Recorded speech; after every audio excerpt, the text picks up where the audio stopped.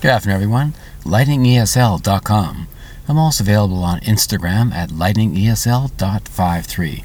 Today's word is ornament. Ornament, spelled O-R-N-A-M-E-N-T. What is an ornament? Well, an ornament is a type of object that you have because you might think it's attractive. As you can see, just recently we had Christmas trees. And on the Christmas tree, many put on certain ornaments.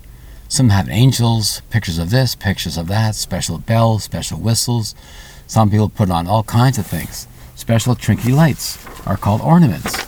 Ornaments can come in different ways. It's not just to decorate your tree, it's also for decorated rooms. A special ornament can be a certain flag. It can be a certain pennant, a frame, whatever. Many reasons for the word ornament.